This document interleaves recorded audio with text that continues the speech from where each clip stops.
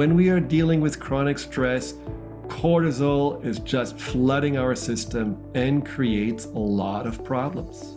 Now, how can those problems affect your health and well-being? And what can you do for cortisol not to hold your system hostage and for your adrenals not to find themselves burned out and fatigued? Well, for that, I have a great guest invited, Marcelle Pick, who is a functional medicine practitioner, the author of several best-selling books, and she has been hosting a PBS special about me and the hormones that has been a viewer favorite for many years.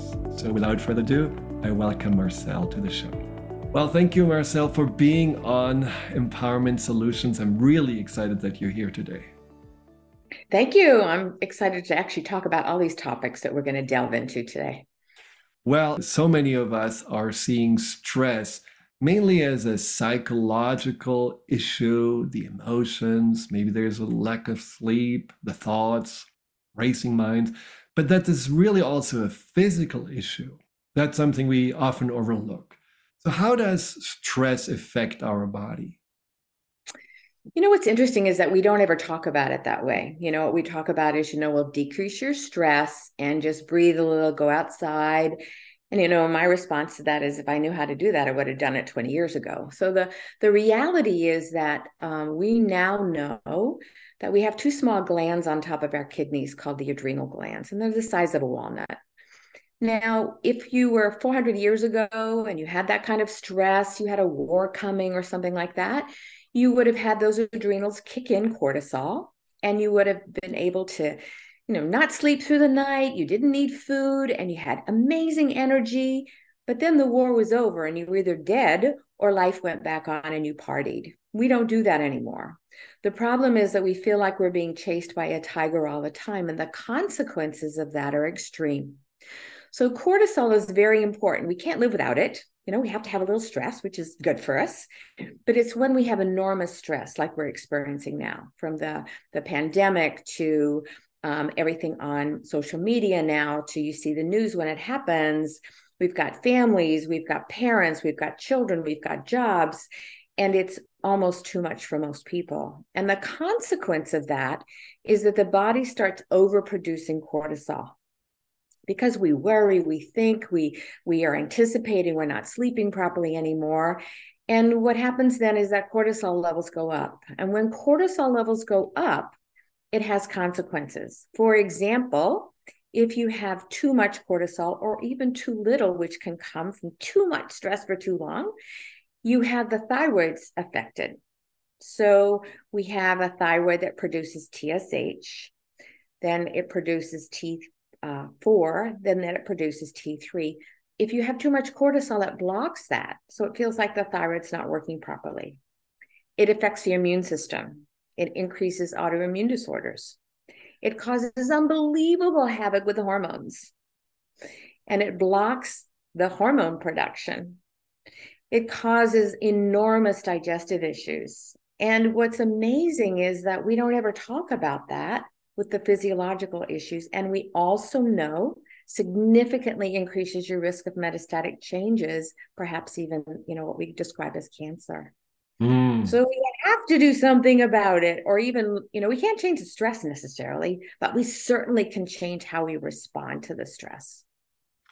Now, when you say we are now in a time where you're constantly chased by a tiger, so would you say that we are really in a society of chronically stressed people, and that the problem is that our bodies just never had a chance to really adapt or relax enough to be healthy and well? Because studies show 70% of visits at the doctor are now stress-related illnesses. So is this issue of stress-related illnesses really very much connected to the adrenals and all the aftermath?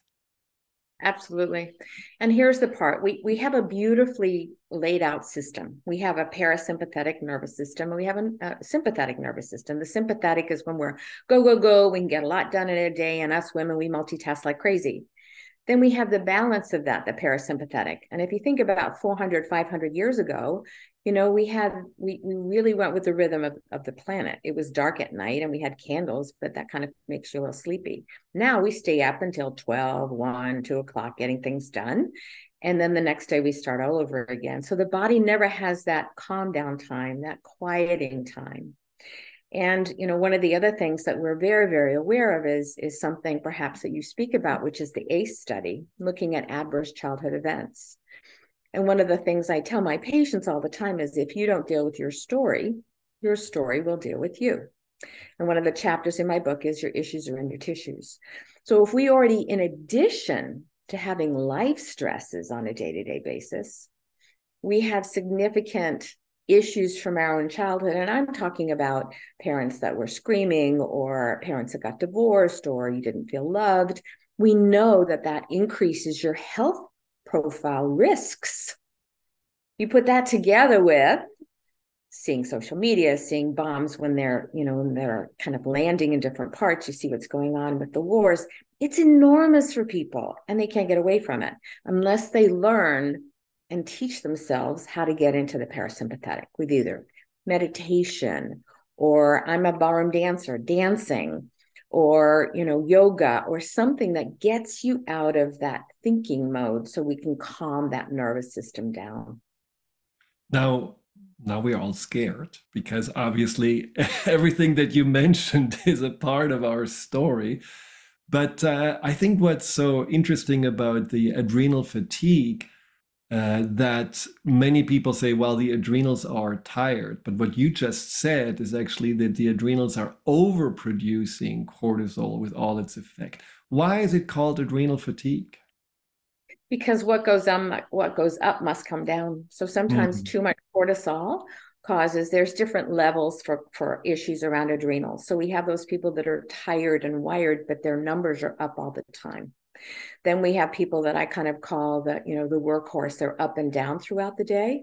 And then we have people that are what I call flatlined. They're very, very low. And that adrenal issue's been going on for a long time. And what we know is we can use supplementation, which is fantastic. We have adaptogenic herbs that can help a great deal. But if we don't deal with what caused that stress to begin with, then it comes back. I mean, I would see people in my office over and over and over again because they didn't deal with whatever that issue was, perhaps perfectionism, perhaps, working too much because there is some pain you don't want to deal with. There was an article in the New York Times a few years ago looking at the normal work week of 80 hours a week is normal. Part-time is 40 hours. We can't do that. We're not meant to do that.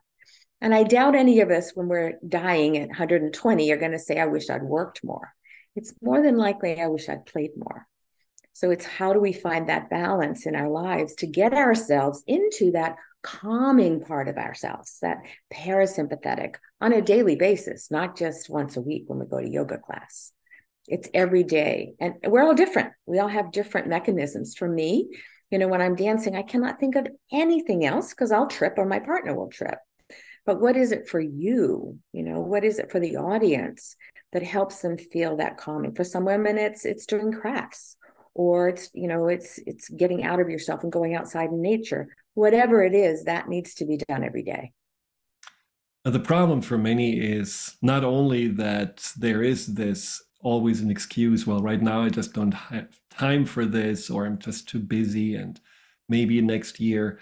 But then there is also this pushing energy of the cortisol that keeps you awake at night, that makes your thoughts more about problem solving. How can I protect myself? What else does need to get done? So, isn't it true that we have to really also get that out of the way? And this is something that I often find as a missing link.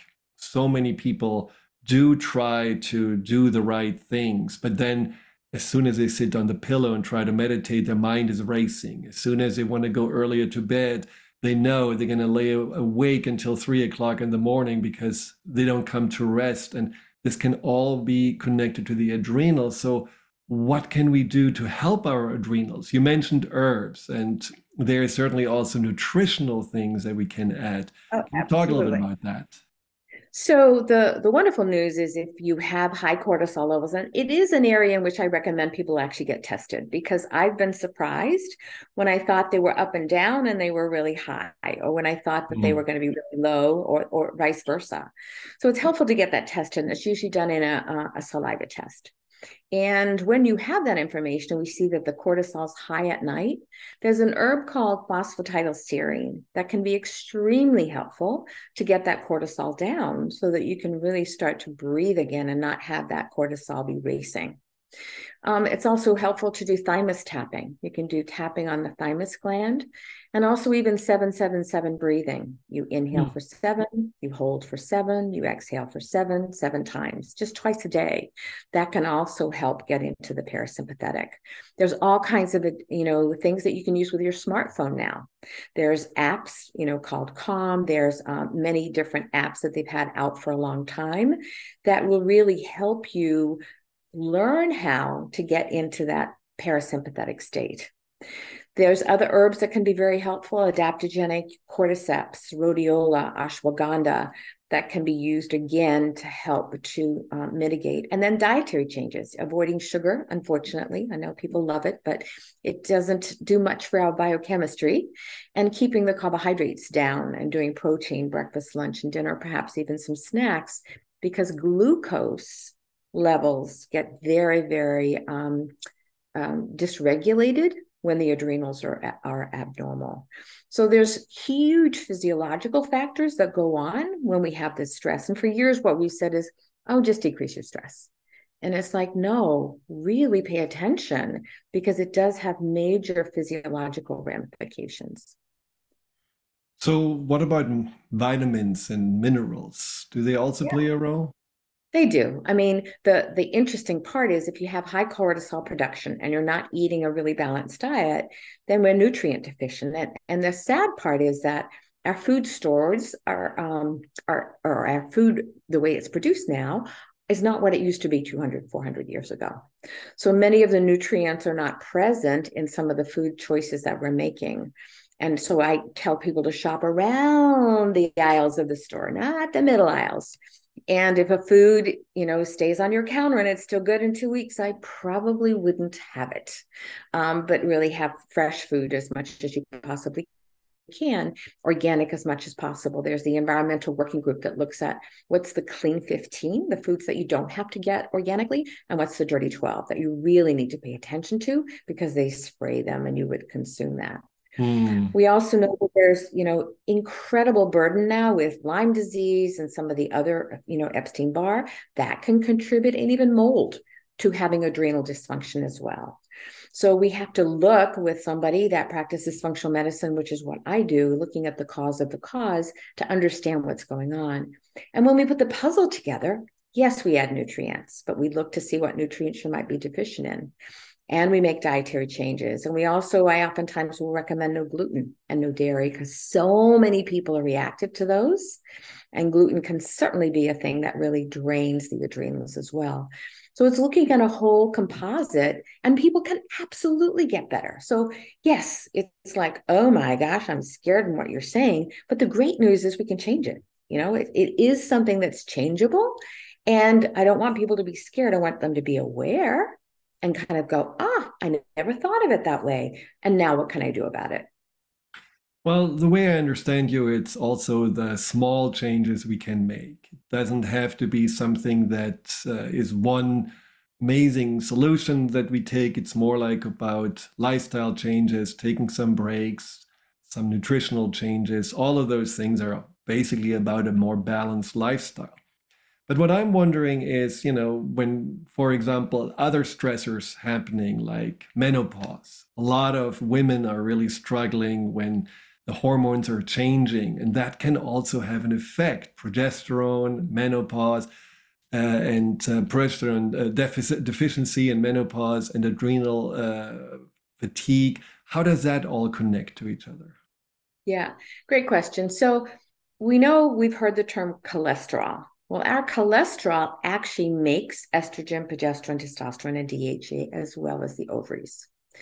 If you have too much stress, the body has an enzyme called 1720 lyase, fancy name. It blocks the production of those hormones so that we can make more cortisol. So the first hormone that goes down is progesterone. And what we see in general in perimenopause is that people have more estrogen in relation to progesterone. And some of the symptoms might be they can't sleep at night, they feel more irritable, they feel more cranky, they might even have some depression, and they might have more hot flashes because the estrogen level is going up and down.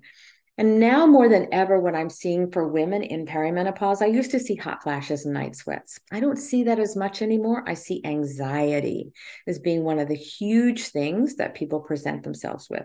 That executive that would be driving from my area to Boston all the time, and she can't even imagine driving herself anymore. Mm. And those are all the things and the thing that I see about perimenopause also is that menopause is a journey of self-discovery. Who am I? What am I going to do for the second half of my life, and how do I get there? And that's really about then looking at how do I evaluate my life differently? It's adolescence in reverse. And what are the things that I need to do differently, perhaps in my life, and also my diet? That's when we can't get away with as much because estrogen is an anti-inflammatory hormone. So we don't, it's better to change the diet, to have less carbohydrates, to have more balanced. And we're all different. Some people need low carb, some people need Mediterranean, some people need more balance, some people need low fat, believe it or not. But it's finding out what works best for you so that you can have a food plan that really speaks to your own biochemistry.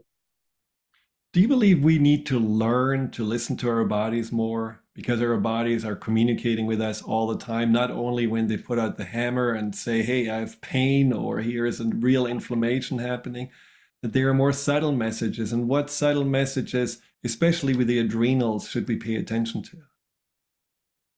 Well, if you're needing 4 cups of coffee in the morning to wake up, if you wake up exhausted, if you feel wired and you feel that sense of, anxiety because it feels like you've got 2 cups of coffee and you haven't, or three.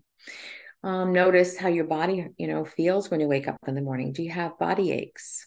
Do you Mm. have brain fog? Are you someone who feels more depressed? Are you someone who quickly goes to that place of, figures, if anything bad's going to happen, it's going to happen to me. So it's just noticing those things because those are all things that can actually change.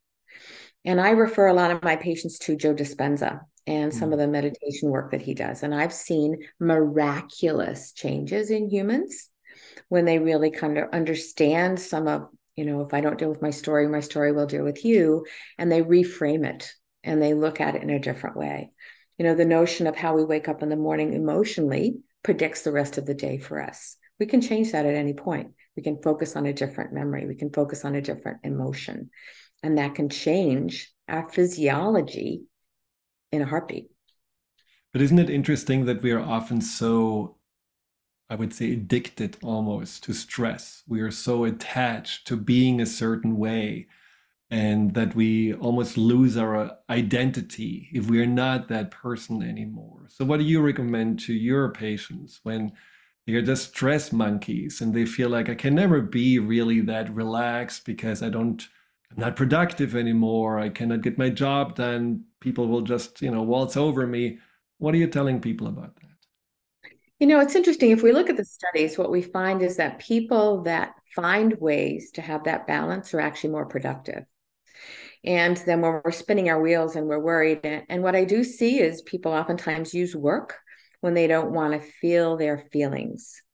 And especially in America, I wasn't born here and my family is not from America. My mom was Dutch and my dad Hungarian. It's very, very imbued in us here that who you are is about what you do in the world. Now that's more, I'm finding more of an older generation issue. It's not such an issue for the younger, but for the women that are in menopause now, it's definitely an issue. Okay, so now I'm in menopause and, what's left for me? And it's really looking at how do I become the most amazing person that I can actually be? Because we know now scientifically that we can live well into our 90s and be healthy. But a lot of that will also come from what our internal vocabulary is to ourselves and what our belief system is kind of in terms of what's possible for us.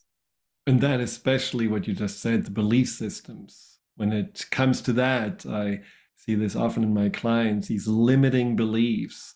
And certainly it is a limiting belief that you're only identified by the career that you have, the money that you're making, whatever you do for your community, all wonderful things. But unfortunately, often we end at the bottom of the totem pole and we are not really taking care of ourselves. And that certainly, doesn't help when we are told we are selfish, when we are just doing a little self-care. So those things fundamentally probably have to share to change, not when we are dealing with, a serious health issue, but before that we really start now. Now, one of the things I'm wondering, and I have to say I'm a little biased about that, but a lot of people feel like healthcare for them, especially mental emotional healthcare, is also smoking or taking cannabis. What do you see as the health benefits or the health challenges with that? Great question. I think that there's a time and a place for everything. And we know from some of the scientific research that cannabis actually does help people get into parasympathetic. So we have a problem there. Because if people don't know how to do it any other way, they may be more inclined to do it on a regular basis. So for me, anything that gets us away from ourselves can be a problem when it's used all the time. Learning how to be with yourself, learning how to understand these pieces, I think is more important than ever. I mean, if you look at the book, and Zebras Don't Get Ulcers, years ago that was written, and it looked at the whole notion that when zebras are in the field and they get chased by a lion, if they're not eaten, they go back to that field and they're, eating their grass again. We humans think about, oh my gosh, I almost got, eaten by a lion. And oh my God, I can't imagine how I'm ever going to go back to normal, and on and on and on. And that's what increases the stress. So it's really finding ourselves in many ways and finding the balance of who we are, what is really important to us, and not be so driven by either money or our career, or we have balance in our lives. We have children. The problem for so many women is women multitask, and they can get a lot done in a day, but at what expense? That's the crucial issue. And what I say to my patients is, look, your children are going to learn from what you do, not what you say. So they're going to notice that you're working really hard, that you're, going here, you're going there, you don't have time, and you get a little bit, more angry and things because you're trying to do so much at the same time. It's not good either, so and it's a work in progress, and as you said, it's baby steps. Maybe this week I won't have any sugar, or this week I'll do 7-7-7 breathing, or I'll take a dance lesson, or something like that. So it's really figuring out for yourself in baby steps, not enormous, but becoming self-aware is the big piece.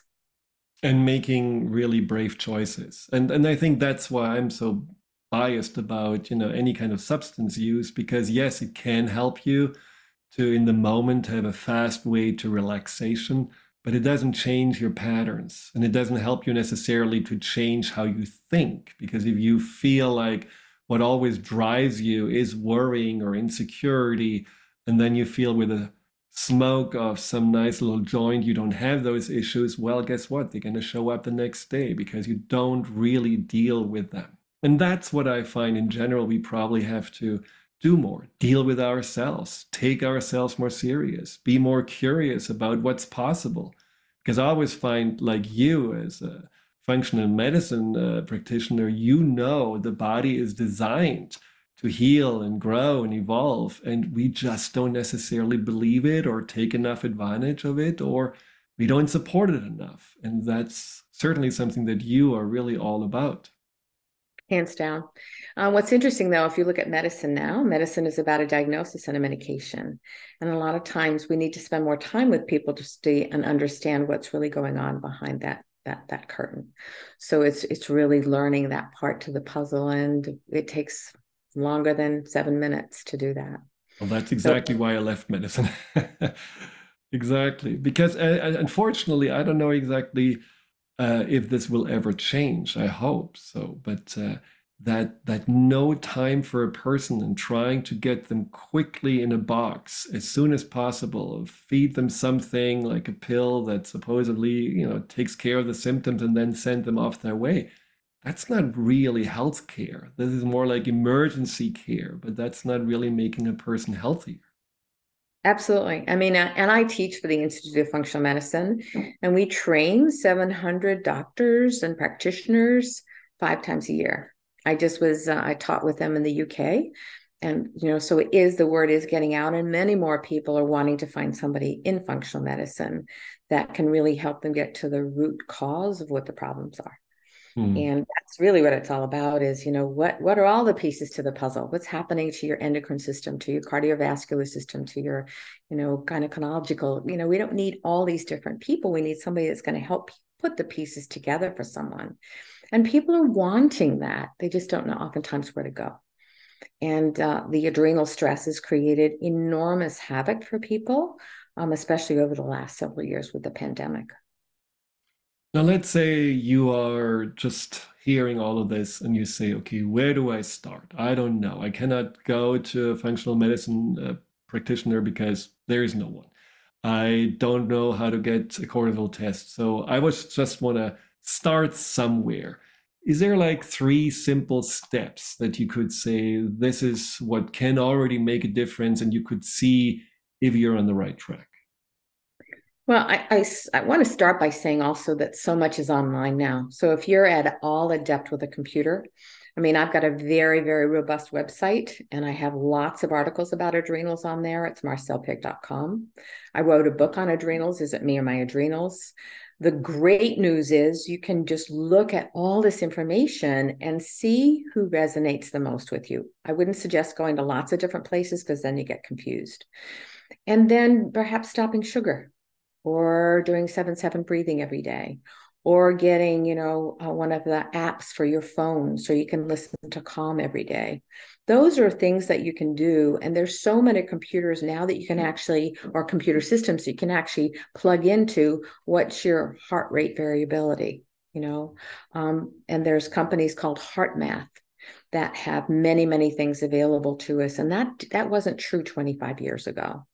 So we have so much that we can do and so much we can change. And I think the thing that really brings it home to me the most is changing our belief systems, looking at what our patterns of behavior. For example, that person that says, if anything bad's going to happen, it's always going to happen to me. They've had that happen so often that the pathways in their brain are just that. And then we have to change that neuroplasticity to say, no, I'm not going to think that anymore. I'm going to change my thought. And gratitude, just looking at all the things, we know that there are actual changes that happen physiologically for us when we go to, I have an amazing house. I have great view out my yard, into my yard. I see deer in my gardens all the time, whatever it is, that happens to be my house, but whatever it is for you that brings you joy, that needs to be something we spend more time on than the worry, the worry, the worry, the worry. Worry does nothing for us. It doesn't change an outcome. It only changes our biochemistry. Maybe worrying for half an hour a day. That's fine, but not, every day, all night. It's not helpful.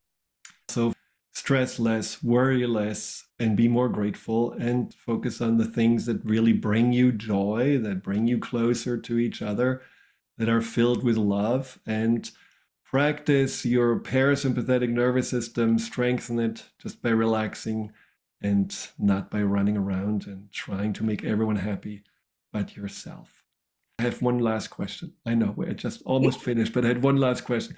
When someone wants to take an herb, let's say they find these ashwagandha or something, do you recommend to take it longer term or just 10 days, or how long do you recommend Well, usually? that's where it comes into being really helpful to know what your numbers look like. What are you trying to treat? And getting a book and maybe taking some quizzes to figure that out for yourself. I mean, ashwagandha and rhodiola and cordyceps are really oftentimes in combination as well, just to support the system. But you have to make the lifestyle changes. Yes, Otherwise, you're just taking it like a drug and expecting it to get you better, and it won't. 100%. Change your beliefs, change your thoughts, and Take good care of yourself. Well, thank you, Marcel, and I wish you all the Welcome. very best. Thank you for all the work. You already mentioned your website, but maybe you can do it one more time. Sure, it's marcelpick.com and I have lots of 1,400 articles there on everything you can imagine. And then the book I wrote is It Me and My Adrenals, and that you can get on Amazon as well. And you have other books too. I do. Thank you. All right. Thanks so much.